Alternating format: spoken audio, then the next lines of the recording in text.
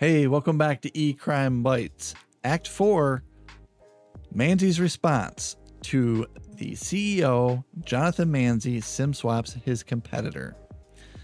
All right, so where we left you in the last act was Jonathan Manzi hacked back, and I'm using my air quotes again, a competitor, Troy Pepper and Wepa, in order to, in his words, to get his data back, I guess, that they stole from him when Troy Pepper left Inc., which was the company he was the CEO of. And if you haven't watched the prior acts, you really need to, because there's so much detail that little recap that I just gave you is not going to give you the whole thing. So he went to court. He pled guilty. He thought his minimum was 6 months. The judge came back and said, nope, I'm going to give you 18 months. So what does Manzi do? He writes an article, and in this last concluding act, we're going to talk about what Manzi wrote, or what his response was to the sentencing. Okay, I'm going to start this off. If you go back to Act 1 and I said, hey, remember the whole Oppenheimer moment where we had to go black and white for a moment to give you the backstory? Well, I read you an article, and I said, we're going to pause here and we're going to read the rest of the article later. This article, this is what I read to you. This is the beginning of it. I already read to you the beginning of it. So all that stuff he said up front where he attended Stanford and he dropped out to start Inc. All that stuff is true still. So I'm going to continue on with what is new. And he says, I also co-founded a blockchain-based cybersecurity startup with the mission of securing IoT devices and critical infrastructure from bad actors. I'll pause. IoT stands for Internet of Things. You can think of your refrigerator, your stove, anything that's not really a full computer, but still on the internet, a thing. Your TV, that would be a thing. So he's saying he's working on a startup based upon blockchain-based cybersecurity for Internet of Things devices. Okay, so I'm going to jump back into his article. Around this time, an employee left our company to join our only competitor in the higher ed market, meaning higher education. He had previously worked for them. And then I had to pause for a second. I was like, but dude, you knew that. You hired him. But all right. Sorry, I do these little tangents on you as I'm thinking. Going back into Manzi's article here, he says, on the way out, an internal investigation determined he had taken important files and IP, which stands for intellectual property, and was disparaging us in the marketplace. In a state of fear, I, air quotes, hacked back to assess what was taken and to mitigate the loss. I also developed a plan to counteract the disparagement. Due diligence on the competitor showed that there might be areas for concern about their corporate history, which the customers likely did not know about. In an anonymous letter to some of the competitor's customers and prospects, I brought these to their attention. Manzi continues, after nearly 3.5 years of litigation, on December 14th, I entered into a misdemeanor plea deal. The government argued that the anonymous emails I sent to the competitor's prospects led to a loss of business. Fairly accurate, I would say. According to the competitor, and I think it was competitors, but okay, the prospects had allegedly, quote, verbally committed, close quote, prior to when the emails were sent, and based on a loss analysis, the shortfall was in the hundreds of thousands of dollars. Indeed, we know this because the court deems it to be about $600,000. In a desire to own up to my actions, reach a misdemeanor settlement before trial, and move forward, I agreed to pay the amount. Now, he does have a footnote here, Jones. I don't remember what the footnote reference is. We'll come back to that. The court scheduled a hearing to determine my fate. On April 20th, I was sentenced to 18 months in federal prison. The judge referenced the, quote, hackback, close quote, circumstances and said he wanted to provide a deterrent to acting the way I did. Yeah, and most of his references are just to court documents and things like that. So he goes on to say, I didn't expect the outcome. One of my attorneys, Kellen Dwyer, who is co-chair of Alston & Bird's National Security and Digital Crimes team, and who had previously worked as Deputy Assistant Attorney General in the National Security Division, said he was not aware of anyone being charged with violating the Computer Fraud and Abuse Act, where the motivation appears to have been purely defensive. A former attorney to Inc., who was a former U.S. attorney, mentioned that he believed there would be a 1% chance the hack would result in prosecution after we reached a civil settlement in the matter with the competitor. Many of my friends, family, and colleagues thought the sentence was indicative of a more systemic issue in the way justice is currently administered in my country. My friends living in other countries mentioned that the matter would not have been treated criminally there. At the time, I viewed what I did through the lens of Old Testament and eye for an eye justice. Like many in the cyber community, I believe hackbacks were ethical and the only recourse that could be deployed in a timely enough fashion to protect essential trade secrets and IP. I got to pause there. Okay. Listen, I don't get into my background a whole hell of a lot on this podcast because Seth and I do this as a hobby. All right. In this case, our backgrounds really fucking matter in this case. Okay. I have been an expert witness in federal court in computer forensics. Computer security is my life. Okay. So my doctorate is in cyber operations. That's another word for computer security. Okay. I work in cybersecurity. This motherfucker cannot talk on behalf of cybersecurity industry. Most of the people that I know do not believe this. They do not believe you can hack back into somebody's computer if they took something from you. Most people I know would talk to some attorney or law enforcement individual first before going, I'm going to buy a phone. I'm going to pretend to be my victim. I'm going to get my victim's phone number switched to it. Then I'm going to go switch all his credentials. Then I'm going to steal his shit, all in as retribution for something that may or may not be true. Okay. I don't rant often on this podcast, but he was just very sweeping saying that this is accepted in the cybersecurity community.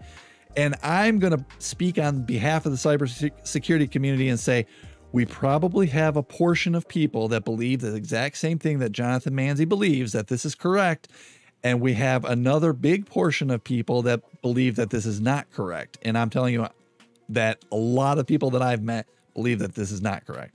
And go ahead with what you were going to say. Yeah, a couple of things on this. So on the first paragraph, first of all, I would be very, very cautious of any person who is looking to do something that doesn't smell right or is patently illegal or unethical based upon, well, back in the Old Testament or through the lens of the Old Testament. The Old Testament says a lot of crazy shit, which doesn't really apply today or shouldn't. So that's sketchy. Eye for an eye justice, obviously that's not legal. He even admits that.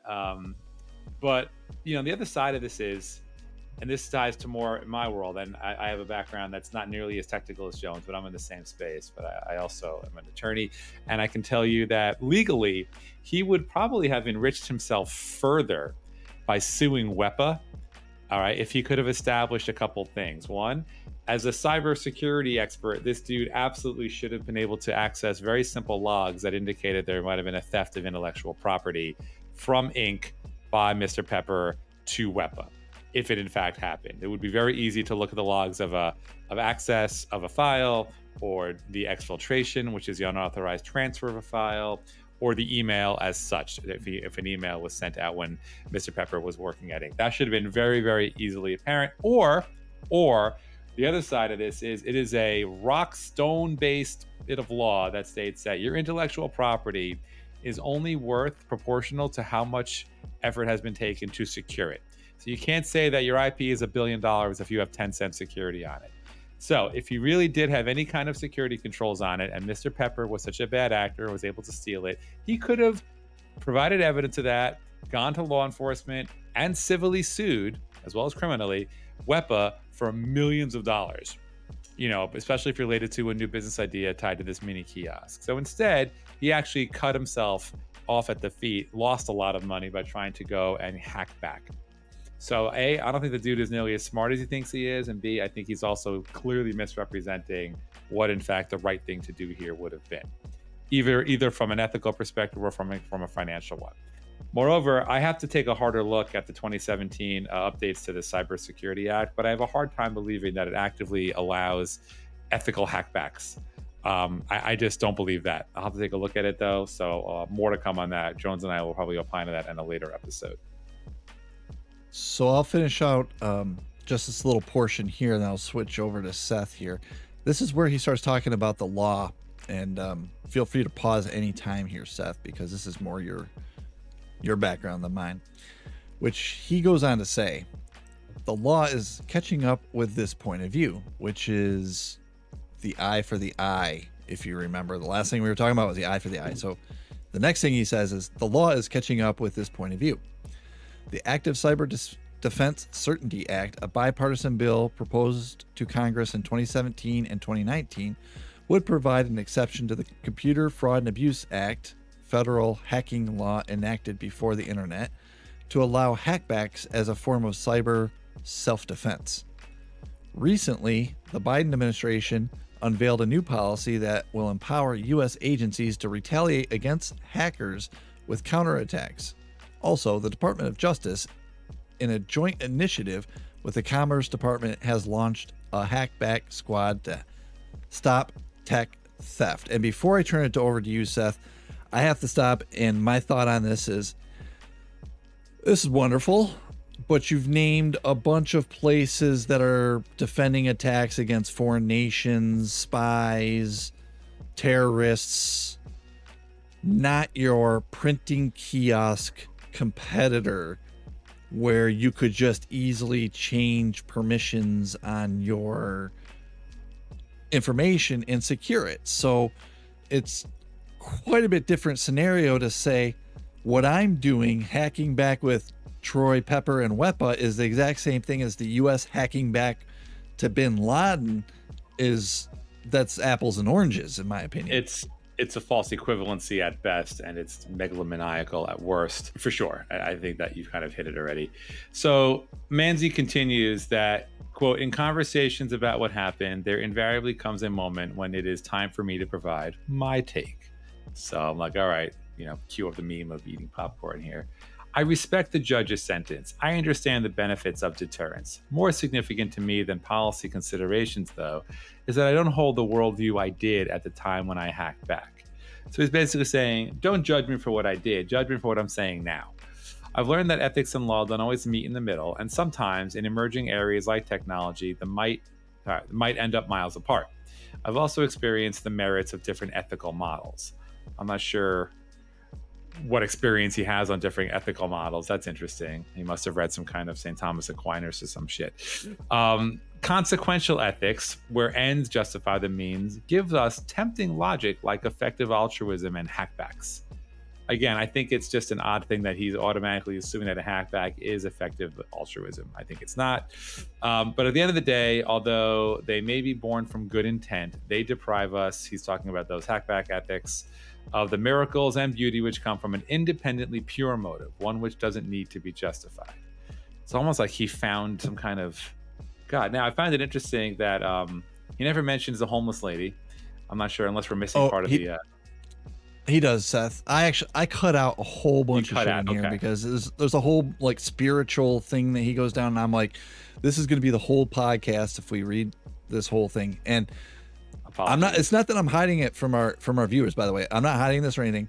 This, if you haven't checked out the sources on the end of every episode, like every act and everything where we post this, I have the sources. And if you go click in there, every one of these are linked. And this article is one of the sources. You can read this thing in the entirety. It's public on LinkedIn. So if you're interested in that part of it, go for it. It didn't really relate, in my opinion, to what he did, so I pulled out just the chunks he did, and I did include the references in case we want to talk about any of these references at the end as well. Yeah, I mean, so in terms of one of those references was number 5, just talking about how the $600,000 restitution was specifically based upon, it looks like, lost income or profit versus the hackback as a punitive situation. I mean, I'm assuming that's what happened essentially here, is that he took a plea so that he wouldn't have to, I guess, get charged with a heavier duty crime. But I would definitely recommend everybody take a read if you have 20 minutes to kill on Mr. Manzi's soliloquy here. But apparently, if you cut the BS, so he's claiming, it may or may not have been wrong, but now that I have a much better set of ethics that I follow, I understand what happened, and all is right with the world. And maybe that's fine if he's still a millionaire, and ultimately, getting a 6 to 18-month vacation isn't the worst thing for him. But like I said, it's a little scary. I think people in this country hold CEOs, whether self-made younger guys like this guy or an older generation of CEOs, to the standard that they can do no wrong. It may have gotten President Trump elected, but at the same time, they're human, and they certainly can do some extremely ethically questionable stuff, as noted here. And I think people should be judged on the actions of what they do and not what their titles are. And with that, we're at the end of the case. So Manzi made his statement, and that is it. I imagine at some point he's going to be going in for his 18 months. So some concluding thoughts. My very first one is, I want you to leave here as a listener, if you hear the term hacking back, that's still illegal. Okay. We read to you varying viewpoints in this podcast where Manzi says, I don't really think it's illegal, but it's still illegal. He's spending 18 months in prison, or going to spend 18 months in prison because of this. It is illegal. Yeah, I would even argue that if they didn't get him back on, specific elements of the Computer Fraud and Abuse Act, there were probably 5 other ways they could have packaged his actions, impersonating somebody else or defrauding. There would have been several other avenues they could have gone down. I think that might have been the most direct route, though. The other thing, and I mentioned this earlier, there are remedies for someone who steals your intellectual property, right? He should have had every opportunity to have the logs of what had occurred and presented his case both at a civil and a criminal situation, and he probably would have enriched himself further rather than where he ended up. So Manzi didn't explore any of that before SIM swapping. And as we listed a couple, he could have put forth a cease and desist. He could have requested an injunction or a temporary restraining order. And he could have filed a civil lawsuit for theft of IP and unjust enrichment and, breach of contract. If there was a contract with Mr. Pepper as an employee, there was a lot he could have done here. None of that was attempted.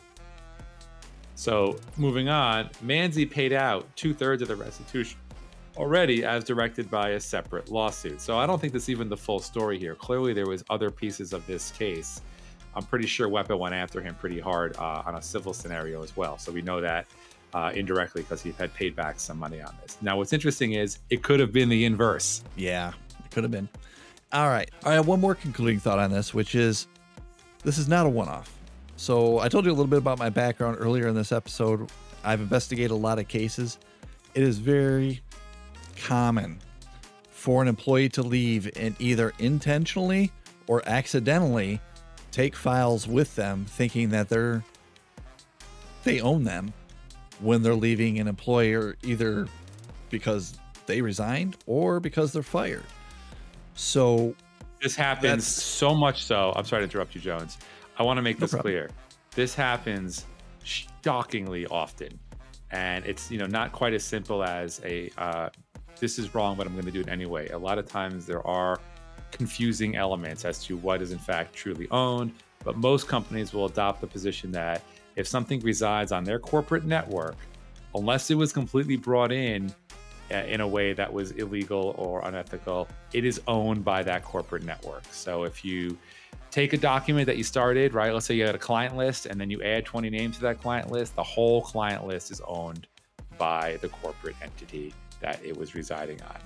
And you can argue that that's not fair and not true, and there's a whole bunch of case law that talks about this, but this is an ongoing issue that happens all the time.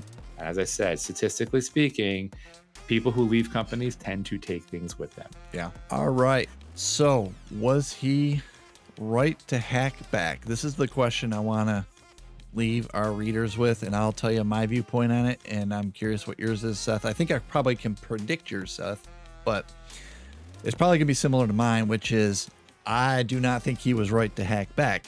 I thought this was more of a lame excuse after he got caught.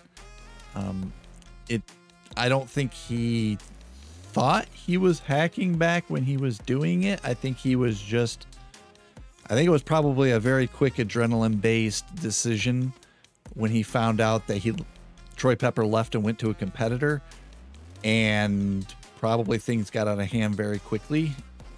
once he, got the phone and got everything switched over, where, he just had keys to the kingdom at that point.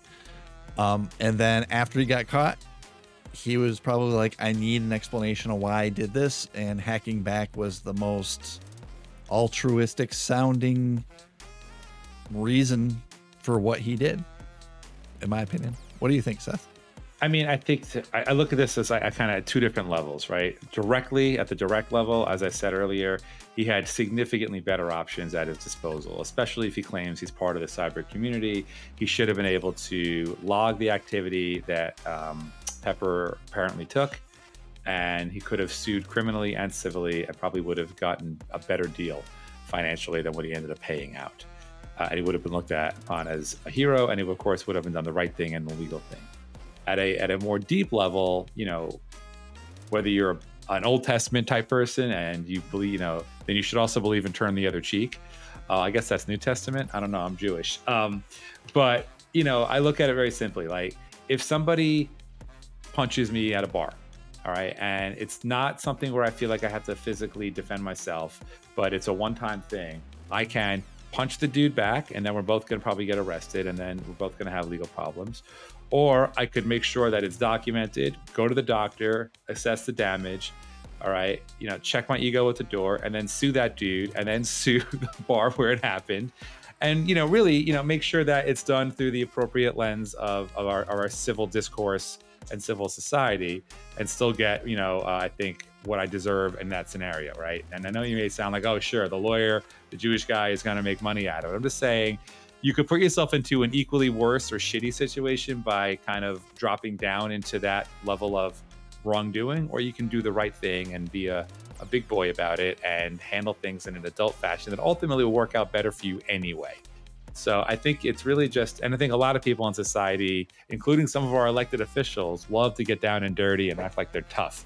But ultimately, I think that is not only likely illegal and unethical, but it's really not the smart play either. The smart play, it's kind of like chess versus checkers, right? I mean, if you really want to be trying to think 3 moves ahead of, well, if I do this, what are the ramifications of this happening? But if I do that, this actually 3 steps down the road puts me in a much better scenario. And I know that's hard to do when you're in the thick of it. And obviously this guy felt personally wronged and was very angry. And maybe there was fear that he was going to lose his business. But, as a CEO millionaire, he should have known better. Yeah. I feel the same way. And hey, I want to go on record that the Jewish guy made the first Jewish joke. So there we go. I will say I do have a pretty pro-Jewish joke coming up in one of my episodes. If you you got to be careful, dude. You got to be very careful. All right. So how do you reach us? You go to our website. That's the number one spot. If you've already listened to us on your favorite podcasting app or YouTube or wherever you watch us, our website is eCrime Bites. It's ECRIMEBY as in yellow milk. TES.com. And you're going, why does he say why in yellow milk? Because we had an episode all about, well, it wasn't all about, but there was an important part about kids being forced to drink milk that was thawed, that was frozen, and because it was frozen, it changes the consistency and the color, and it changes to yellow. Yeah. But anyways, back to our website. If you go across the top, if you're on your desktop computer, you're going to be able to see all the links, all our social links. YouTube's up there if you want to go see the videos.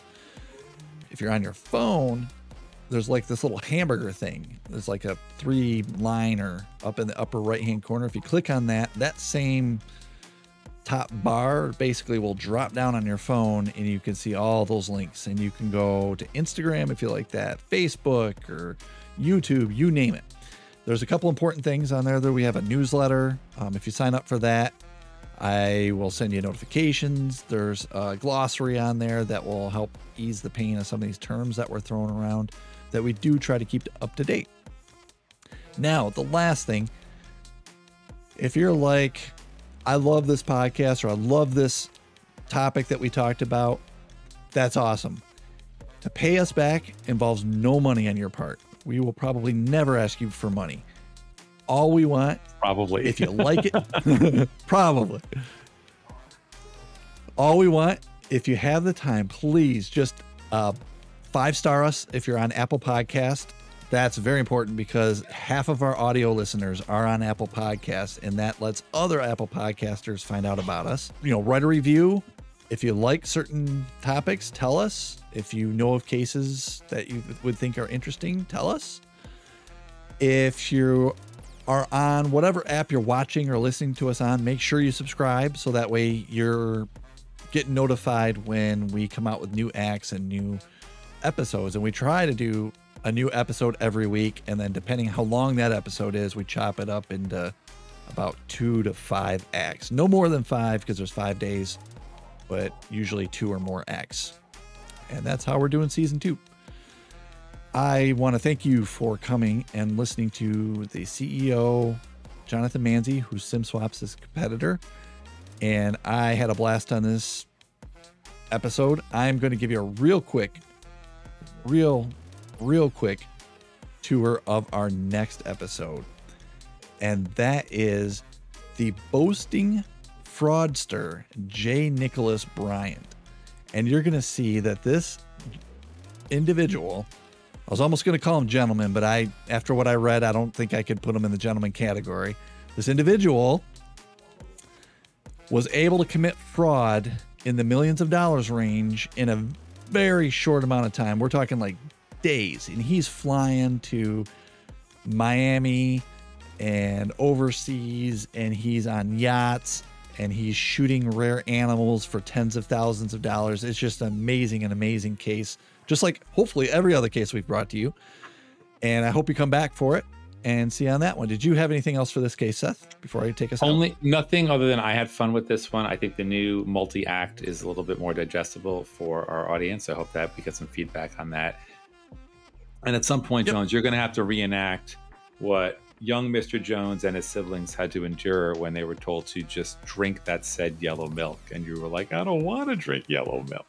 I have to imagine that there's comedy, there's high comedy, and then there's that. So I would love to hear that at some point. Yeah, absolutely. Actually, I just saw my brother recently for our summer trip, and we usually compare things to yellow milk. Like if we look at something and it's like, that's gross. Well, yeah, but is it yellow milk gross? All right. With that, I hope to see you back to talk about J. Nicholas Bryant in the next episode. Thanks. Bye. Thanks all.